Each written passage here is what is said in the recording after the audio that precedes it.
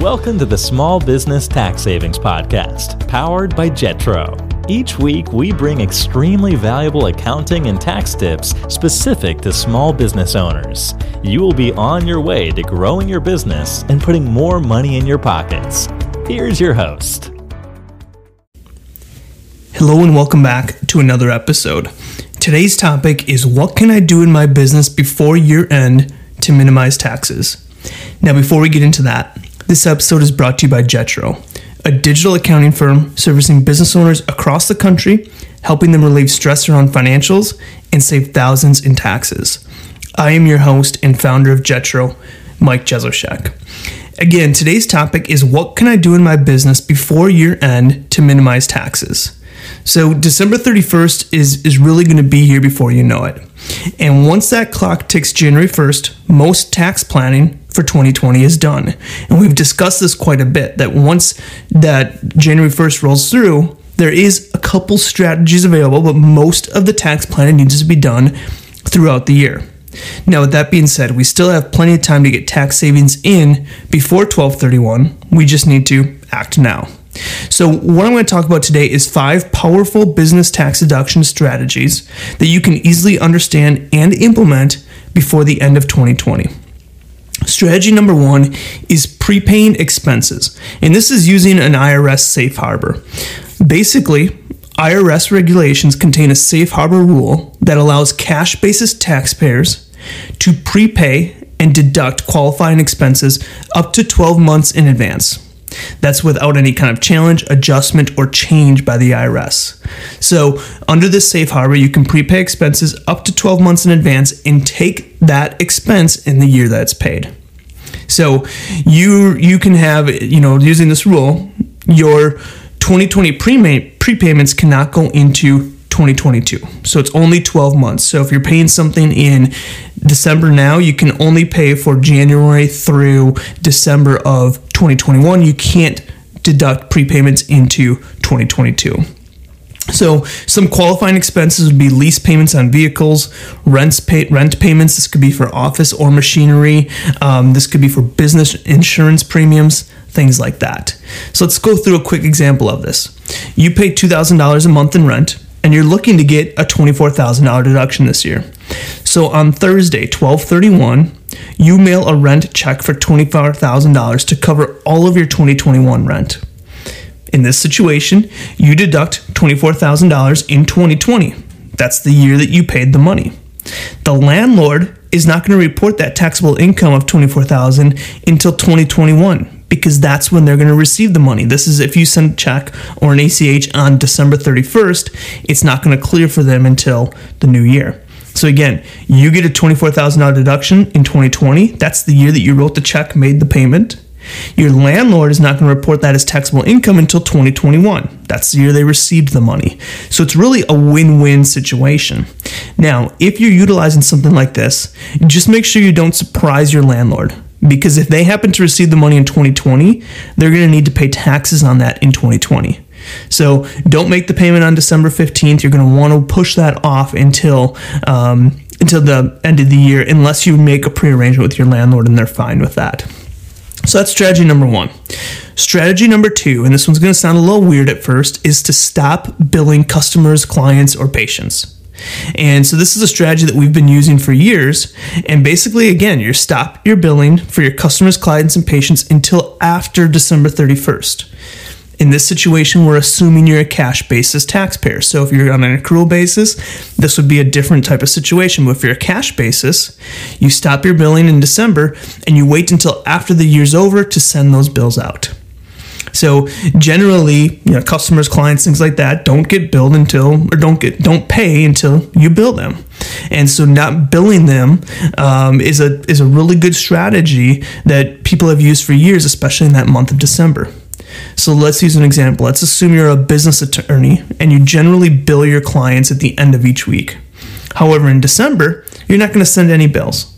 Instead, that business attorney is going to gather up those bills and send them the first week of January. Done.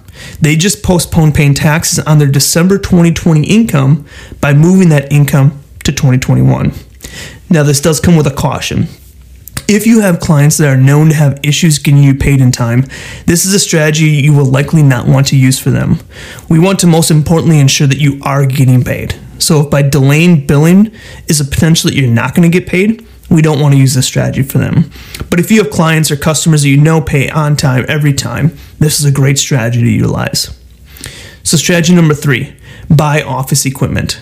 Are you planning to make some type of equipment purchase or planning to make some type of purchase sometime in 2021? Do it now instead of later and get the tax deduction in 2020. With bonus depreciation now at 100%, along with some increased depreciation limits for Section 179, you can buy your equipment or machinery, and as long as you place it in service before December 31st, you can get a deduction up to 100% of that cost in 2020. So again, with bonus depreciation, as long as you buy your equipment and place it in service before 12/31, you can get a deduction for 100% of that cost here in 2020. Now, this bonus depreciation and Section 179 include both new and used personal property. This would be things like machinery, equipment, computers, desks, chairs, furniture, some vehicles. So note that this does not have to just be new stuff. This could be used purchases as well. The 4th item, use your credit card. And this is assuming you have a business credit card. You get the deduction on the day of charge, not when you actually pay it. So if you're a single member LLC or a sole prop, the day you charge a purchase to your business or personal credit card, this is again if you're a single member LLC or sole proprietor, is the day that you deduct the expenses. So as a Schedule C taxpayer, you should be using or consider using your credit card for last minute purchases of office supplies and other things that you're going to purchase anyways. If you operate your business as a corporation or an S corporation, and the corporation has a credit card in the corporate name, the same rules applies. The date of charge is the date of deduction for the company. But if you operate your business as a corporation and you are the personal owner of the credit card, so you actually physically own the credit card, not the business, the company must, in that situation, reimburse you if you want that deduction in 2020. So they're going to have to make sure they reimburse you here in 2020 to get that deduction. And this is going to be something, look at our previous episode where we talked about an accountable plan. This is a way to get business deductions on the books. But again, that payment needs to make before the end of the year. So just a reminder, if you're a single member LLC or sole proprietorship, you can put a charge on your business credit card or your personal credit card. As long as it's business related, take that deduction in 2020. If you're a corporation, you must make sure that you put that credit card transaction on a business card, a card that's in the business name. And again, if you put something on the business card in 2020, you get the deduction when the card is charged, not necessarily when you make the payment. So feel free to make some of those payments. Buy some of those things. If you're planning to make purchases in January, February, make those purchases now. Put them on a credit card. Pay them later, but get the deduction here in 2020. Now, again, I do want to caution this one. Don't just spend money to spend money. Ultimately, you do not want to be wasting money on things you do not need. But if you plan to purchase these items in early 2020, why not purchase them now via credit card to get them on the books today and actually make that payment for it later? So again, don't just buy to buy. But if it's something you're going to need or something you're going to need to buy eventually down the road anyways, it's a great opportunity to now take that deduction. And finally, number 5. Don't assume you are taking too many deductions. And this is something we always talk about with tax planning. The IRS code was written the way it was for a reason, so you can utilize it to your advantage. If you're making purchases, if you're buying things that have a business purpose to them, do not be afraid to take that deduction. If your business deductions exceed your business income, you're going to have a tax loss for the year. This is what they call a net operating loss, or NOL. If you're just starting your business, you could very possibly have an NOL. That's pretty common. You could have a loss in that year. You can even have a loss if you're a successful business. Let's say you take a bunch of depreciation. So having losses in your business is not a bad thing. People oftentimes think that it's a big red flag. If it's consistently happening, then that raises a question. But having a net operating loss or a loss in a year is not a bad thing. So we always say never stop documenting your deductions, and you should always claim all of your rightful deductions. So we have just spoken with too many business owners, especially new business owners, who don't claim all their deductions, when those deductions can actually help reduce their income, which in turn reduces their tax liability. So if you have a legitimate business expense, do not be afraid to take that deduction. Do not be afraid to take that expense on your books. Now, a couple things about net operating losses. COVID-19 changes this slightly. So 2 opportunities came up from the CARES Act that got passed for COVID-19. And this allows net operating losses that are arising in years beginning 2018, 19, and 20 to be carried back 5 years for refunds against prior taxes. So you have a net operating loss in 2020, you're actually able to carry that back 5 years and get a refund on prior taxes that you already paid. It also allows application of 100% of that net operating loss to carry back years. So you have $100,000 today, you have carryback years that you can apply that to, you can apply that 100%. Previously, before this CARES Act, before this COVID-19 adjustment, you could only carry forward your net operating loss, and it could only offset up to 80% of your taxable income in that future year. So let's say in 2021 you had a net operating loss, and the net operating loss is what you had in 2021. Let's say you had a net operating loss of $200,000, and in 2021 you had net income of $100,000. Previously, before this CARES Act came through for 2020, you could only apply $80,000 or 80% of your taxable income for that year against that. So this is just something that came with the CARES Act that does allow you some more flexibility if you do have a net operating loss or a loss. So remember, once the calendar year rolls over to 2021, the majority of tax planning opportunities get tossed out the window. You have time now. Take a couple hours to strategize and implement this spending so that you can ensure when you file your tax return, you are paying the least amount in taxes as legally possible.